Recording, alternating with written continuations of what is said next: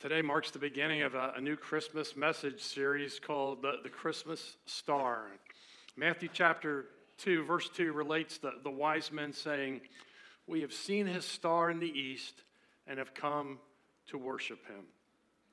Over our study of the next three messages, we'll explore how Jesus provides peace, promise, and purpose for us all. Today we want to focus on Jesus, the star who provides peace. So going back to 700 years BC, we focus on a prophecy in the book of Isaiah, chapter 9, verse 6. It says, "For to us a child is born, and to us a son is given, and the government will be on his shoulders. He will be called Wonderful Counselor, Mighty God, Everlasting Father, Prince of Peace." The star in the east, his star, symbolized the Christ child to the wise men as they traveled to worship him. And the star not only pointed the way for the wise men to find Jesus, but it's used as a symbol of Jesus. Did you realize he's referred to as the bright and morning star? We find that reference in Revelation chapter 22, verse 16. The last chapter of the last book of the Bible. It's one of the final 6 verses in Scripture. It says, "I, Jesus, have sent my angel to give you this testimony for the churches. I am the root and offspring of David and the bright morning star."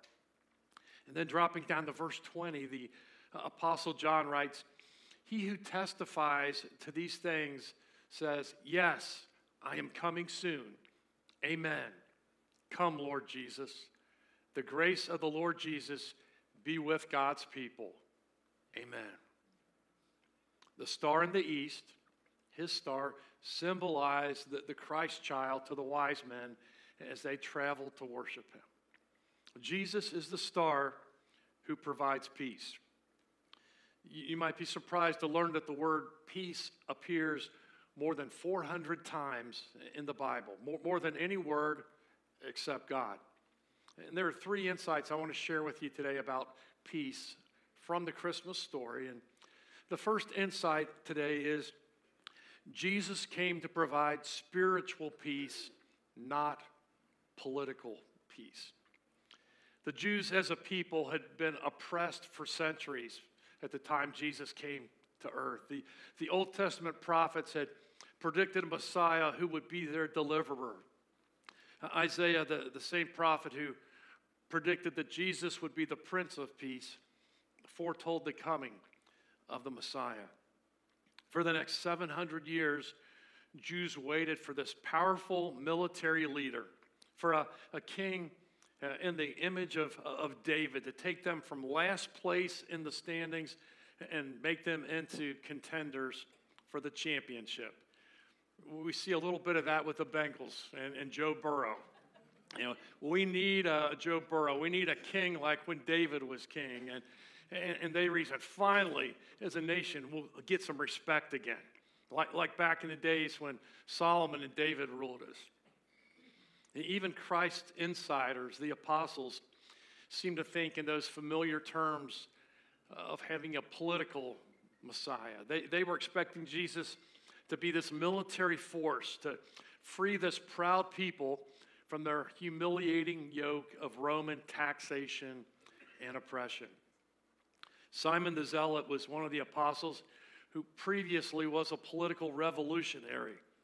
The apostles had watched the miraculous displays of Jesus' power, and they knew that he possessed the power to single-handedly free their nation. And they assumed it was only a matter of time and that he would manifest his consummate authority. You remember on the night when Jesus was betrayed by Judas, Simon Peter incorrectly concluded that this must be the moment to make a stand. This was that time for Jesus to overthrow the Roman authorities. We read about it in John 18, verses 10 and 11. Simon Peter drew his sword to fight when Jesus was arrested in the Garden of Gethsemane. And Simon Peter swung his sword with a downward blow And the Bible says he sliced off the ear of Malchus, the high priest's servant. Peter's intention was not to take a little off the side, but he was trying to split the opposer's skull in half. Luke 22, verses 51 and following read, "But Jesus answered, 'No more of this.' And he touched the man's ear and he healed him." And that had to be very confusing to them, thinking this is the moment of our revolt, right? Then Jesus said to the chief priests and the officers of the temple guard and the elders who had come for him, "Am I leading a rebellion that you have to come with swords and clubs? Every day I was with you in the temple courts, and you did not lay a hand on me. But this is your hour when darkness reigns." Jesus made it crystal clear. He was not here to be a military Messiah and lead a political revolt. He was here to address the darkness of the soul and be a spiritual Messiah, calling individuals back to God. He was a restorer, not a revolutionary. He was an internist, spiritually speaking, not an insurrectionist. Listen to Jesus' own explanation when he was interrogated after his arrest. John 18, verses 33 through 37. Pilate then went back inside the palace, summoned Jesus, and asked him, "Are you the king of the Jews?" "Is that your own idea?" Jesus asked, "or did others talk to you about me?" "Am I a Jew?" Pilate replied. "It was your people, your chief priests, who handed you over to me. What is it that you have done?" Jesus said, "My kingdom is not of this world. If it were, my servants would fight to prevent my arrest by the Jews. But now, my kingdom is from another place." "You are a king then," said Pilate. Jesus answered, "You are right in saying I am a king. In fact, for this reason I was born. And for this I came into the world, to testify to the truth. Everyone on the side of truth listens to me." And really, verse 36 summarizes, my kingdom is not of this world. So insight number one is that Jesus came to provide spiritual peace, not political peace. The second insight I want to point out to you is that the Prince of Peace, Jesus, came to provide inner peace, not outer peace. Sharon Fleming wrote, "When I was a teenager, our family took cross-country car trips each summer. To keep the peace, we each took a turn choosing a 90-minute cassette to play in the car tape deck. While it was played, and while it was our turn, no one was allowed to complain or comment about another's choice." She said, "My mother liked to listen to hymns. I chose contemporary Christian music. My younger brother preferred rock. And Dad, he always brought a blank 90-minute tape, and we honored his preference for peace and quiet." Well, Jesus came to provide inner peace, not outer peace. Christ's teachings taught all people to love the Lord your God with all your heart, with all your soul, with all your mind, and with all your strength. He taught us to love your neighbor as yourself. He taught us to forgive those who mistreat you and to pray for those who persecute you. He taught us that you never stand so tall as when you stoop to help a child. He explained that serving the needs of others translates as direct service and worship vertically to God. He modeled that we should avoid arrogance and should exemplify humble selflessness to a me-first world. His mission was to offer us again the idyllic perfection of Eden's paradise in the final form of heaven, this reunion, this reinstatement of lost people returning to a close relationship with their Heavenly Father. But it was even more than that. Jesus didn't come to earth to make bad people good, but to make dead people live. Christina Rossetti wrote the poem, The Miracle of Dreams. That night when shepherds heard the song of host angelic choiring near, a deaf man lay in slumber's sleep and dreamed that he could hear. That night when in the cattle stall slept child and mother in humble fold, a cripple turned his twisted limbs and dreamed that he was whole. That night when o'er the newborn babe a tender mother rose to lean, a loathsome leper smiled in sleep and dreamed that he was clean. That night when to the mother's breast the little king was held secure, a harlot slept a happy sleep and dreamed that she was pure. That night when in a manger lay the Holy One who came to save, a man turned in the sleep of death and dreamed there was no grave. Remember, Jesus didn't come to earth to make bad people good, but to make dead people live. And the consequence of our sin is eternal death, Romans 6:23. It's this permanent separation from being in the presence of a perfect, sinless, holy God. And Jesus came to give us another possibility of paradise. That was the original intent that God had. His design was for us to have this close personal fellowship with Father, Son, Holy Spirit, mankind, true community, this real intimacy of a realm that transcends this world's best attempts. And since the morning star, the Prince of Peace, has offered us this peace, then does that mean we'll never have any more problems? Not at all. In fact, just the opposite is true. Some of the early Christians died martyrs' deaths. All Christians will encounter hardships. Christians still contract cancer. Christians still experience divorce. Sometimes families turn against family members because of the newfound commitment to living for Christ. Following our immersion into Christ, we don't receive a sudden exemption from life's troubles and difficulties. If becoming a Christian exempted us from problems, then everyone would become a Christian for that reason alone. But often just the opposite is the case when challenges and temptations become intensified after we become Christians.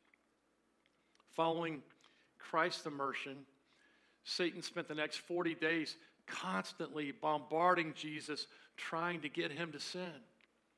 Why should we expect any less?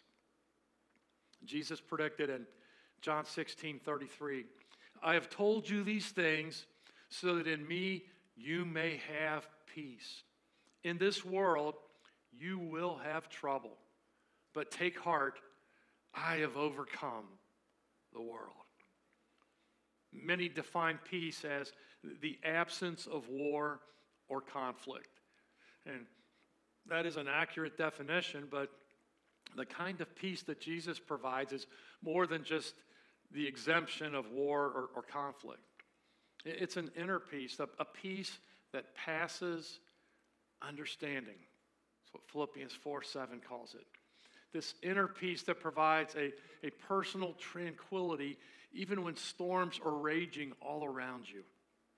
It's an inner peace that abides regardless of the outward circumstances.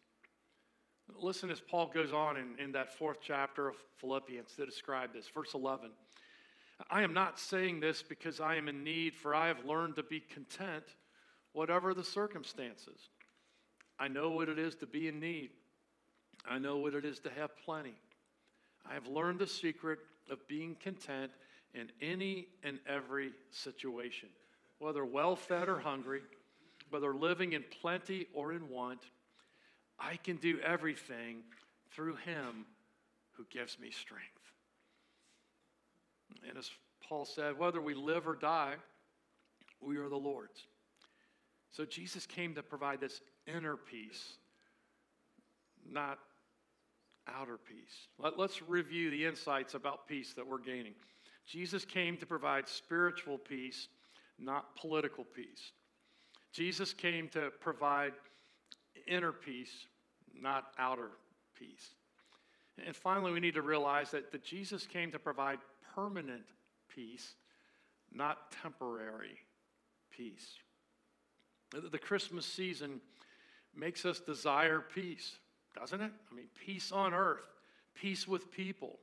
Although we don't always get along with every type of person, we can refrain from thinking the worst about others or criticizing or bad-mouthing. There's an example in the book of Acts. We read about the Apostle Paul, probably the greatest Christian of all time, and Barnabas, probably the greatest encourager of all time. And these two godly men had a very strong disagreement over whether or not to take John Mark with them on their next missionary journey. Paul said, "No way, he's a quitter. He bailed out on us last time and had to come home. He's a mama's boy. We're not taking him." And Barnabas said, "Hey, give him another chance. He's a quality guy. Remember, he's young. Show him some grace, Paul, like a lot of people showed you." And the difference became so intense that Paul and Barnabas separated. They agreed to disagree. But notice they didn't badmouth each other. And when their opinions didn't agree, they kept on working for the Lord. They didn't start fighting with each other.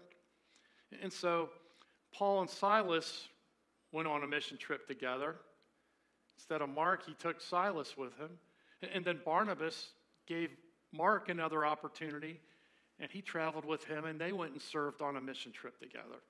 And as a result, 2 mission trips went out, and it doubled their effectiveness. Later, as his death was approaching, Paul had a change of attitude, and he extended the hand of friendship again to Mark, asking for his help and mentioning Mark's value to him in 2 Timothy chapter 4, verse 11. Differences with other people will always exist. When that happens, we may need to agree to disagree, always remembering that it is possible to disagree with someone without becoming disagreeable. One comedian joked about his new dog. He said, "My dog is half poodle and half pit bull. She's not much of a guard dog, but she's a vicious gossip." Well, there's no room for gossip among Christ's followers.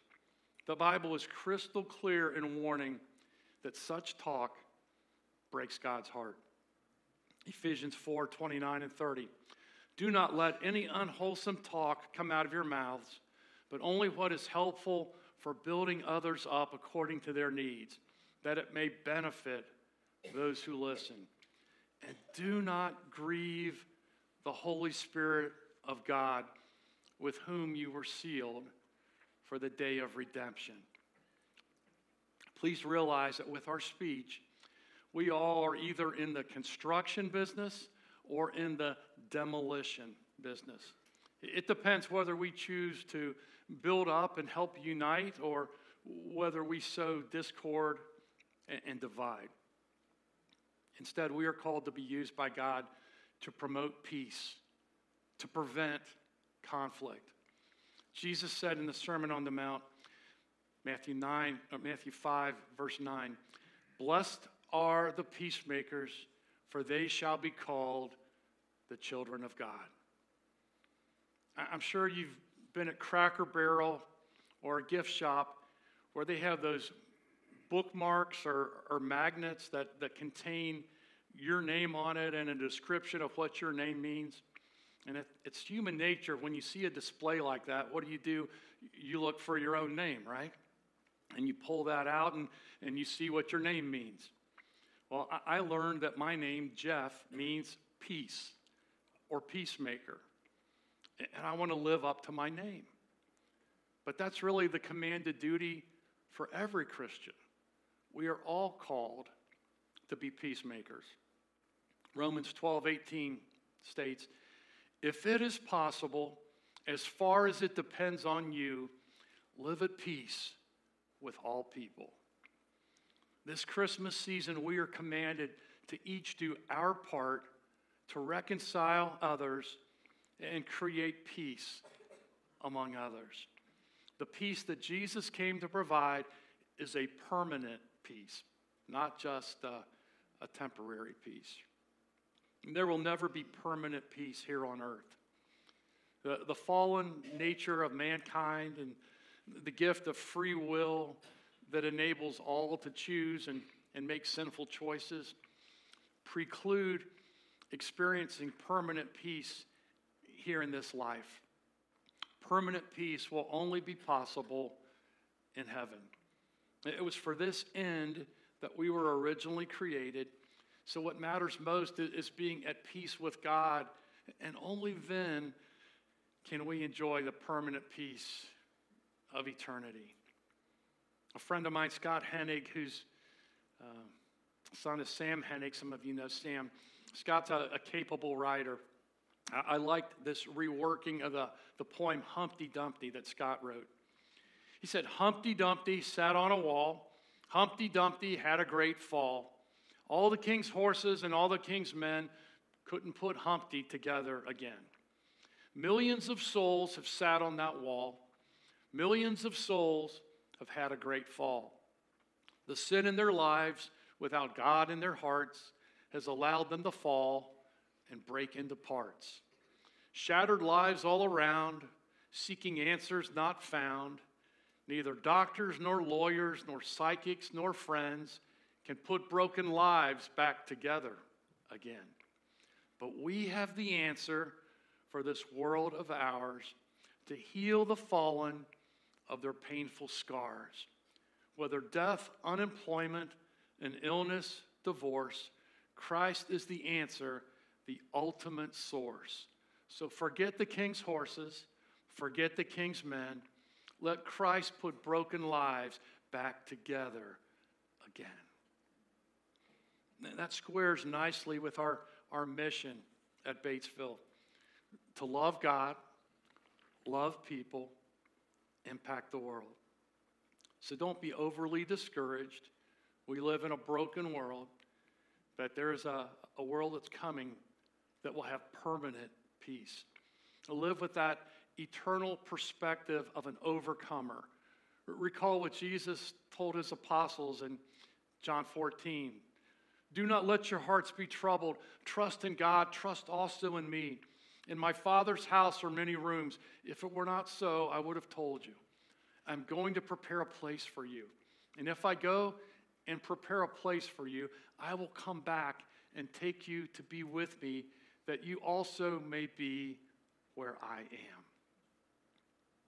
That will be real peace. If he came for us once, and he did, he will come back for us a second time, and he will. Jesus came to provide permanent peace, not temporary peace. Romans 5 verse 1 says, therefore, since we have been justified through faith, we have peace with God through our Lord Jesus Christ. Verse 8 says, God demonstrates his own love for us in this. While we were still sinners, Christ died for us. Since we have now been justified by his blood, how much more shall we be saved from God's wrath through him? Henry Wadsworth Longfellow was famous as an American writer, but he also composed the lyrics to the Christmas song, I Heard the Bells on Christmas Day. And I want to recommend that you see the movie I Heard the Bells, which is currently in theaters. And it's based on the backstory of composing this famous Christmas carol. Tragedy had struck in the Longfellow home on July 9th, 1861. His wife, Fanny, was near an open window, placing locks of her daughter's hair in a packet, using a hot sealing wax to secure it.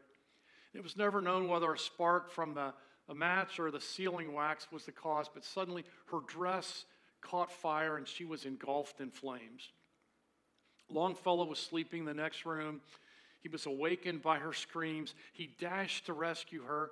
In the process, he was severely burned on his face and hands as he tried desperately to extinguish the flames and save his wife. She died in the fire. His burns were so severe that he could not attend her funeral. He seemed to lock the anguish deep within his soul, falling into a deep depression. His family could see his suffering in his eyes. They observed his long periods of silence. The burn scars on his face made shaving almost impossible, resulting in a long white beard. Although a literary giant, Longfellow still needed the peace that only God could give to his children. On Christmas Day, 1863, he sat down and desperately tried to reflect on the joy of the season. And he was never considered a hymn writer. However, the poem he wrote on that day was later set to music by the Englishman John Culkin. And the result is one of our most popular Christmas carols.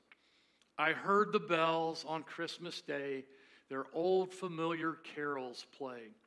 And wild and sweet the words repeat of peace on earth, goodwill to men. And as he came to the third stanza, he was stopped by the thought of the condition of his beloved country. The Civil War was in full swing. The Battle of Gettysburg was not more than 6 months past. Days looked dark. He must have asked himself, how can the last phrase of those stanzas be true in this war-torn country where brother fights against brother and father against son? However, he continued, and in despair, I bowed my head. There is no peace on earth, I said, for hate is strong and mocks the song of peace on earth, goodwill to men. And actually, he could have been writing for our present time. And then, as each of us should do, he turned his thoughts to the one who solves all problems, and from his pen flowed the final stanza. Then pealed the bells more loud and deep. God is not dead, nor doth he sleep. The wrong shall fail, the right prevail, with peace on earth, goodwill to men. And millions of children and adults the world over love this carol. Peace and goodwill shall one day come to us when the Prince of Peace shall reign. Glory to God in the highest, and on earth peace, goodwill toward men. Jesus came to bring permanent peace, and the only permanent peace will be established when Jesus comes again. He came that first time as a small infant. He will come the second time as a conquering king. He will right the wrongs and usher in eternity, which will be the ultimate peace for those who have chosen to live for him on earth and live with him in heaven. Revelation 21, verses 3 and 4. And now the dwelling of God is with men, and he will live with them, and they will be his people, and God himself will be with them and be their God. And he will wipe every tear from their eyes. There will be no more death or mourning or crying or pain, for the old order of things has passed away. We will wake, we will live, and we will sleep in heavenly peace. Would you pray with me?